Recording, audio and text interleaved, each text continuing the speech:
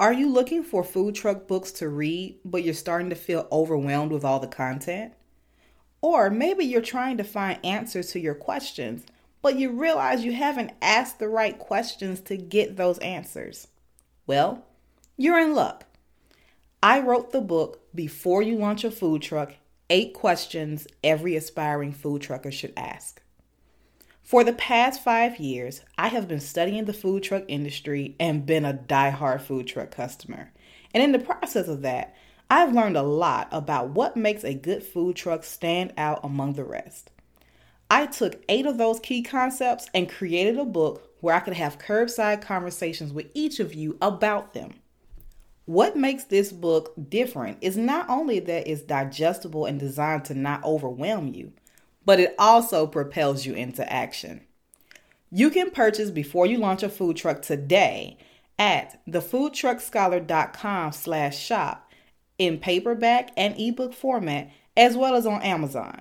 For every copy purchased, I'm donating a copy to organizations committed to helping formerly incarcerated individuals re-enter society, particularly those that are interested in starting their own food business.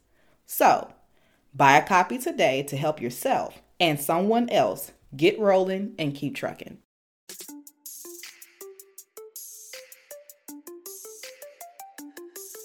What's up, everybody? Welcome to the Food Truck Scholar Podcast, brought to you by BGT Gifts. I'm your host, Dr. Ariel D. Smith, and I appreciate you for choosing to kick it with me for yet another episode. Y'all, I know it's been a minute since the last episode dropped. Your girl's a whole doctor now and everything, so you know we gotta come in hot. Today's guest is Marcus Crawford, co-founder and co-owner of Burritos. Selected by Parade as one of the top Black-owned eateries in the country, Burritos is an award-winning brand that started with a food truck and later its first brick-and-mortar restaurant location serving the New Jersey and New York City area. Marcus stopped by the show to share with us some of his cheat codes to success that include financial capital, branding, social media, growth strategies, and so much more that I think you don't want to miss. So for now, sit back and relax. The show starts now. All right, everybody. I am so excited to have Marcus Crawford on the show. Welcome to the podcast, man. Thank you. One of the things that I've been really excited about, because we've connected, honestly, when I first started the podcast, and you had some great things coming up then, but you got even better things brewing now that I can't wait to talk to you a little bit more about. But for those who do not know, you are one of the co-owners, co-founders of Burritos, and y'all have just gone on to do amazing things. You've taken New Jersey by storm. You're taking the country by storm. You are an award-winning food truck, award-winning entrepreneur, have given so much to the community. So I'm so excited about the gems that you're going to drop here. But for those who don't know and have not been blessed by one of your burritos, can you talk to us a little bit about how burritos came to be? Got you. So one, definitely appreciate you reaching out and connecting with us. Like you said, we've established a connection and been trying to make this work for a while. So glad we can do it again. So the origins of Burritos come from creating a food truck business. We actually started selling soups back in 2014. And that business was doing good, but it was also like a franchise opportunity. So when the managing company started having issues, then we started having issues. And then we decided, hey, it's time to branch out and do our own thing. And that's how we created Burritos. We wanted to either do a chicken concept or burrito concept. And every day we drove by Chipotle in our soup truck, we saw the line out the door. So like, okay, there's a demand for burritos here. And when we put ourselves in as a burrito truck, what happens is we can still sell tacos and quesadillas and nachos and things of that nature. So it opened up the range of our menu. We're a bunch of brothers. We're selling burritos. We took those two things and mashed it up, and you got burritos.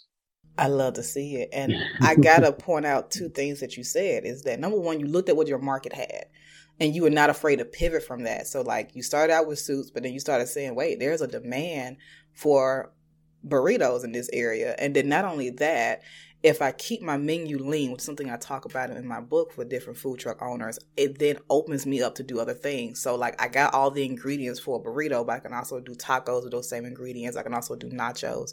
So kudos to you for being able to see what the market had, but also thinking from a very lean standpoint that allows you to really expand and open up opportunities on that. One of the things I really wanted to talk to you about is a lot of food trucks come to me and they say, hey, I don't have a lot of funding, but I want to start my food truck.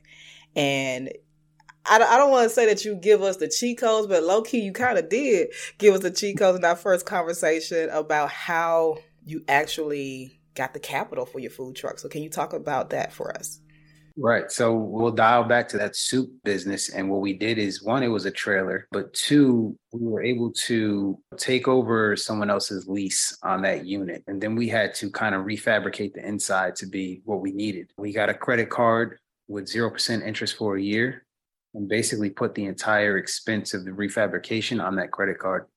Mm-hmm. What that did was that gave us an entire year of operations to generate money to then pay for that fabrication. So all in all, it's kind of like when people say use other people's money. We use the bank's money. We put everything on the credit card, and that helped us get the ball rolling without putting a lot of money out front. Then we took revenues and profits from the soup business, and we took that directly into burritos. And one thing I like to tell people is, if you have the time and capability of being very hands-on with your truck, look into buying a used truck, look into doing some of the build out yourself if you're capable, and it'll save you a ton of money. I always tell people to kind of be hesitant towards buying a brand new food truck. If you're going to go buy a brand new food truck and spend upwards of 6 figures on the truck, you're putting yourself in a hole that you got to dig out of. And that's not the reason why we operate a food truck business, Mm-hmm. One of the things that I always encourage people to think about is for people who are new, a lot of times their menu may change. And the layout of your truck really does correlate to the menu. So get your menu solidified so that you can say, all right, like I know I need this type of size fryer. I know that I need the different cabinets and stuff to be positioned here. I know where everything needs to be. So what I've seen some people do is they'll start out with a used truck that ideally, if they had a burger concept, they'll try to get like a used burger truck. That makes a little bit more sense. Ideally, if you can do that, that's kind of fits what you need. But then after time goes on, they're like, okay, I've used this and I've realized that I need more of this. I need less of this. And so then they can go get a custom food truck because now they've put some skin in the game and they kind of know what they want more as opposed to just jumping in at the first try. Right. That makes the most sense because, depending on how you're operating, depend on your movements in the truck. So kind of like what you said, and what we did when we bought our first truck, we're like, okay, this is how it's going to work. And then we start operating that truck and we notice, all right, well, we're back to back a lot. We're bumping into each other a lot. There's a lot of crisscrossing going on. So when we moved to our second truck, we were able to eliminate a lot of that because we had the experience of actually doing it. So for somebody that's actually building a truck, maybe by themselves or someone getting a used truck, take time and just do walkthroughs. Just do walkthroughs of like, hey, this is how the process is going to be. Somebody's going to order here. Then when they place this order, I'm going to pass my ticket left or pass my ticket right, or I'm going to shout it out to the cook on the grill, right? Then from there, what happens? How does it go into the containers? How does it get bagged up? How do we get it out the window? All of those things happen inside the truck need a space. So if you do walkthroughs and you kind of figure it out, you'll actually, kind of eliminate some of the headaches in the future by just practicing. And then you can implement it when it's time to run the show. I couldn't have said it any better. Now, one of the things that really gets food trucks is the social media. And it's maybe one or two, maybe three of them. And they're like, well, one of us is taking orders. Maybe 2 people are back there trying to prep. We just don't have the time to create this content. And by the time we come home, we tired. We had to clean the food truck out. We got to be with kids. We got to meal prep. We got to go to the store. Like, we just don't have the time to create that content. How have y'all been able to navigate that and build a presence on social media? So just everything that you said is very much true. And it's a challenge for us as well. But because it's myself and 2 partners, we delegate a little bit of the task. So I know that when the truck is out and we're super busy, or we're busy trying to set up, and then we're busy serving, then we're busy trying to tear down, I'll send a reminder out. Hey, try to grab a picture or video.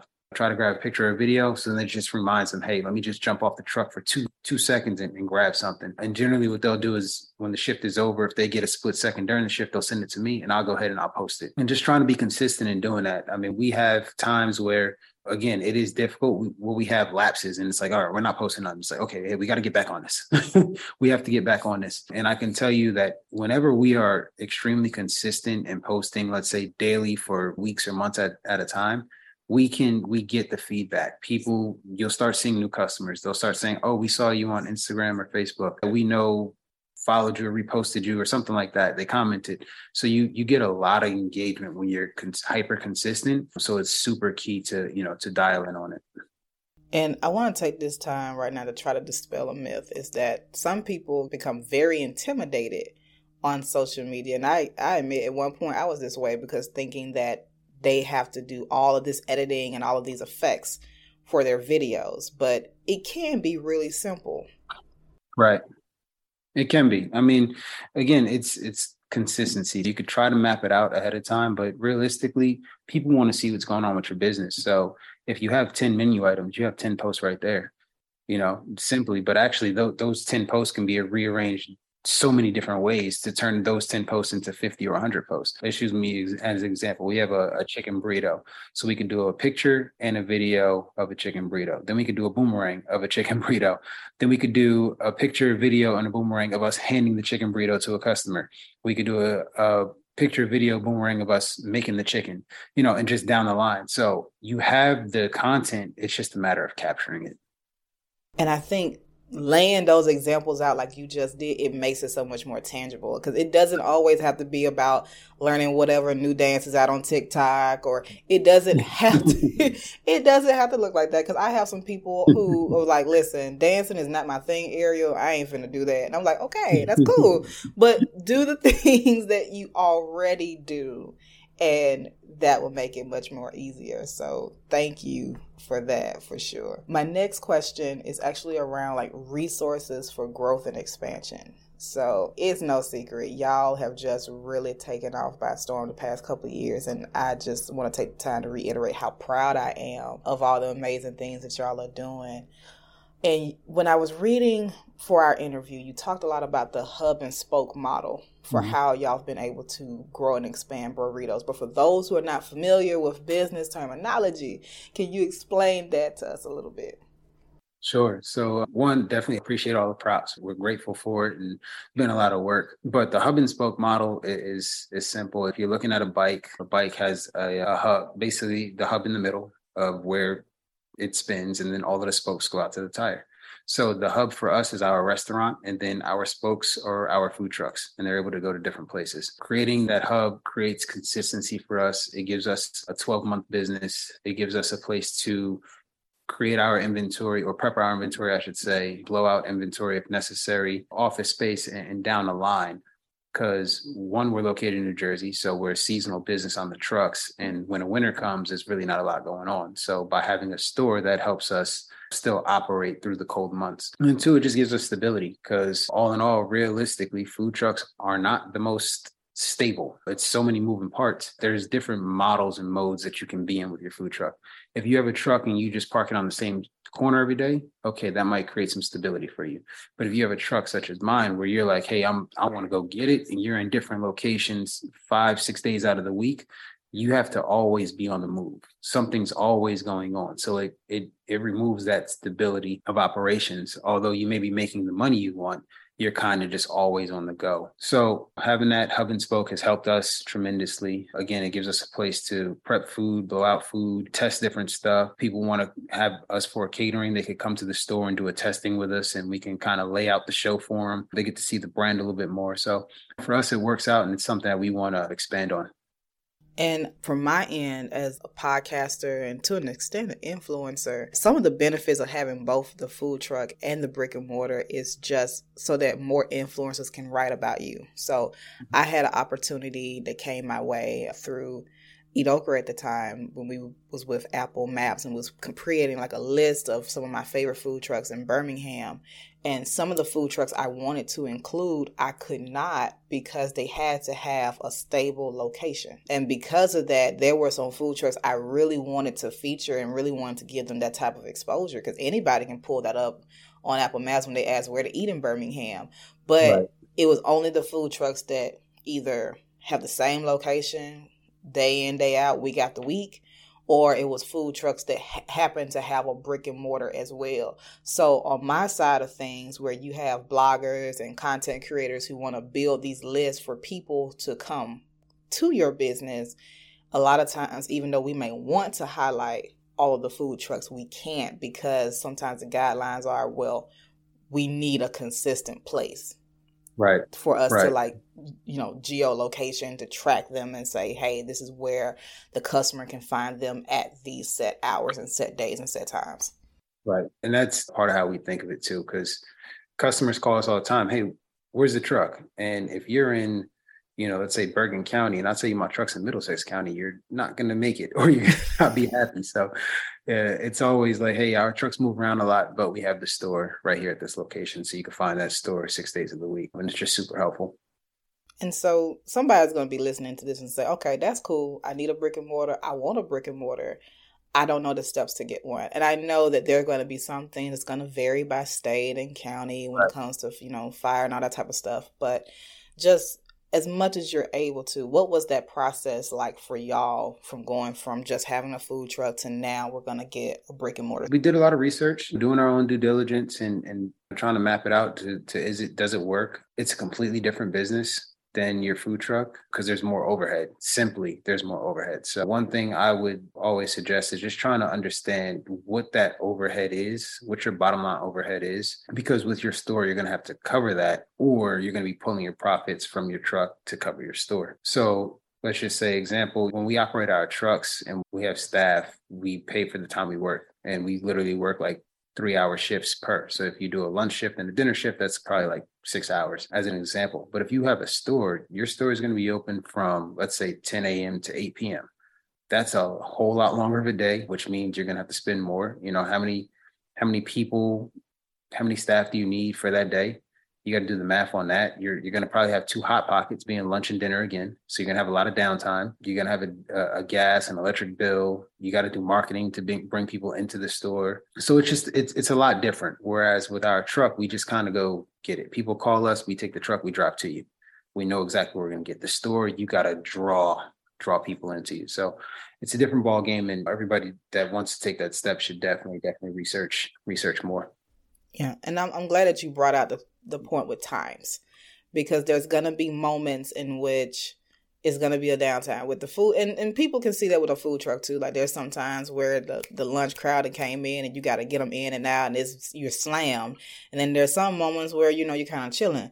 With a brick and mortar, that it ain't going nowhere. So like with the food truck, you can park it and say we done for the day, but your brick and mortar is still going to be there. You're still going to have the water bill. You're still going to have all the power bill. You're still going to have to pay that rent. Right. Right. It ain't going anywhere. So don't bite off more than you can chew in there. Like get a space that's realistic for you, and that, understanding contractors. I think that's another thing that I would love to have on the show, is like bringing on a contractor to talk about what are some of the things that you need to look for, things to be prepared for, because that's a whole thing in and of itself. So I think, just to add another tip, when you're going from a truck and you're going to a store, or you just want to go into a store in general, do your best to try to find a second generation restaurant. They're hard to find now after the pandemic because everybody kind of jumped on them. What does that mean, second generation? So a second generation restaurant is basically a restaurant that's been a restaurant before you got there. Mm-hmm. So instead of you going in and building from scratch, which would be first generation, you're creating this space, you're creating this restaurant, that's first generation. You find a restaurant where maybe somebody fell in some hard times, maybe they're just ready to retire, an available space that has a kitchen already set up in it. And then you go in there and you try to tweak it to your standard and operate out of there. What that'll do is save you a ton of money up front. Just for an example, when you go to put an exhaust into a store, the standard price is $1,000 per foot on your exhaust. Most hoods are, just imagine, between 8 to 10 feet. So that cost alone right there, just to vent the space and put a hood in is going to cost you 1,000 per square foot. We're not talking gas lines. We're not talking equipment. We're not talking your design in the space or any of that. That still has to go into it. And that's why I really think trying to find a second generation restaurant is key. And that's how we got into our first one. And that's what we're looking for, as we move forward. So talking about moving forward, can you talk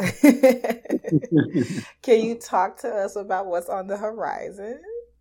So we are 1,000% looking to expand to Atlanta. It's been on the table for us for the past couple of years. Obviously, we got slowed down a little bit by COVID, but we just feel like that's going to show us some true growth. It's going to give us a place that's a major market, a place that, celebrates Black ownership, a place that we feel like we can be impactful with the community as well. So I'm currently in Atlanta now and searching for a location. There's one downtown that I've been eyeing very close to Georgia State University that we feel like it'd be ideal. And again, like research, kind of like we were talking about, right? I go downtown, I stand on the corner and try to see the traffic flow of people walking around. I'm looking at the other restaurants in the area to see if they're busy, making sure there isn't somebody with a similar concept too close, and just getting a real feel for places before we make the decision. So that's something that I'm currently doing, and I suggest to anybody that's food truck or store. But yeah, man, Atlanta is feeling very homey. I'm happy to be down here, and I really hope that we find something very soon and we can open up by the end of the first quarter next year. I love to see it. And you come on to Indy as well. Whether I'm still here in Indy after the fact or not, we need to see more and more businesses. So I'm just going to keep putting some places in your ear, be like, come over here. But man, congratulations. So I'm really looking forward to that. When the grand opening happens, you got to come back. We got to talk about it or do an Instagram live, or maybe I can come down and check it out even better. So just keep me posted. All right. You will, for sure. Now, my last thing that I got to talk about is actually going back to marketing, because we talked about social media, but one of the things I really loved about Burritos is that your marketing isn't just social media. You also have like products, so that even if the shop is closed, even if the food truck is closed, there's still other ways that they can engage with your products and with your brand. And that is with this taco kit.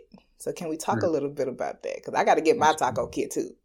Yeah, we got to send one out to you. So yeah, we wanted, we started off with merch being shirts, t-shirts, long sleeves, or crew necks, kind of like the one I have on. Well, they're not going to be able to see it, but simple design. Simple design, just for branding purposes, being, again, by clothing. We had a hat, and then we spoke to someone and they mentioned having edible merch, or, what can people take home? What can they take home to still taste your brand?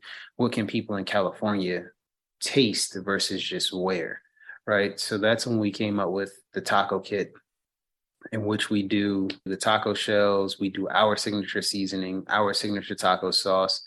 We add a recipe card in there for people. So if you want to do chicken, beef, shrimp, a veggie or vegan option, we just give you things that we have in mind. Obviously, you go ahead and flex it and do what you want. We tell our story. We created this nice, colorful branded box.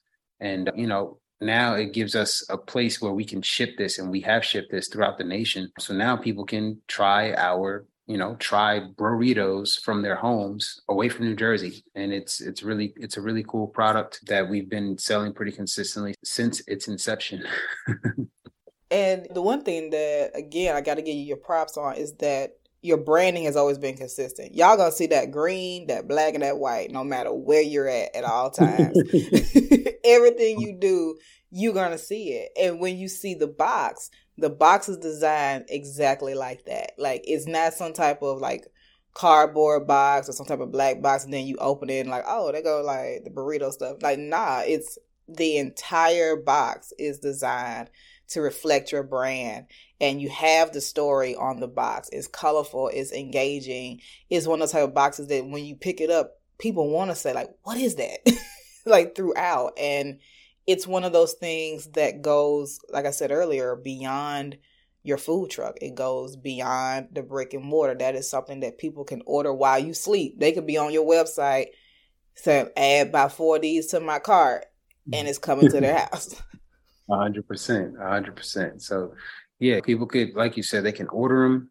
They can try the brand. We tell our story. We try to make the box very fun so that people want to share it. You know, you gift it, and then we want people to feel good. Like, man, this box is so cool. Let me keep it for who knows what reasons. Maybe I want to store something in there, but let me keep it. And for those people that are actually keeping the box, what does that do? That keeps our brand in front of their eyes. It's a million different things that go into it, but check out our burrito taco kits on the website. Absolutely. So y'all can just go ahead, burritos.com. Make sure that you are buying these taco kits. Also, when they come down to Atlanta, make sure you show them some love. And if you're ever in New Jersey, make sure you come through and support them and tell them that the Food Truck Scholar said that you got to pull up. So my final question is, I know that you're expanding, you're doing a lot of great things. What is the ultimate vision you have for burritos? The ultimate vision is to be a nationwide brand, to build a business model similar to the Chick-fil-A's, in the sense where we can own the buildings that we're operating from, meaning we own the real estate, which means we can make money on the appreciation of real estate. We're basically renting to ourselves until we decide to bring somebody else in, and then they'll rent to us. Creating a little bit more dynamic menu. I think our menu is very good. I think we can add some nice touches to it, but we want to have burritos be one of those names where people are, hey, I'm hungry. You want to go to burritos? Just like they think of any of the big boys that are out there right now. We want them to think about us that way. So we're looking to expand on the East Coast first and then start moving out to the West. So we have Jersey covered. We're looking at Atlanta, DC, and Miami are targeted. And then we'll start going out West, looking at Texas and potentially California. But we want to be able to have our business help those that, whether they work for us, they could grow up into more managerial and even partnership roles. That's something that we're trying to create, that ecosystem, so that when you're within this brand, it's bigger than just like a job. Well, Marcus, I feel like y'all are well on y'all way. And as long as I collect me a taco or burrito at each one of these locations, I'm good. Yeah, you got to make sure you come see us, and then we could always run this back, and they could, see the story as it unfolds. Absolutely. I feel like it's going to be one of those things that we keep doing. So where are they now? At each different leg, like, so just to remind you, this is where we were like 2 years ago when we talked. Like, they were like, roll the clip back. I think I would love that. We have the success I feel like we can have in Atlanta, then there's no stopping us. Oh, like there's no stopping us at all. Without a doubt, man. Without a doubt. Can't wait to see it. If the last, 4-ish years that I've been following you is any indicator of what's coming in store, like, I don't even doubt that. Appreciate that. Man, just thank you so much for coming to the Food Truck Scholar podcast. I absolutely enjoyed it. And I know it ain't the last time. It's not. Thank you again. Look forward to speaking again. Send us your address so we can send you a taco kit. And then, I'll keep you in the loop so we could get you to this grand opening. Thank you so much for tuning into this episode of the Food Truck Scholar podcast, brought to you by BGT Gifts. If you're looking for additional content to devour, visit thefoodtruckscholar.com and check out our book, upcoming courses, as well as events. Don't forget to subscribe to our YouTube channel. But for now, I'm Ariel D. Smith signing off and reminding you to buy local, eat local, and support your neighborhood food truck. I'll see you soon.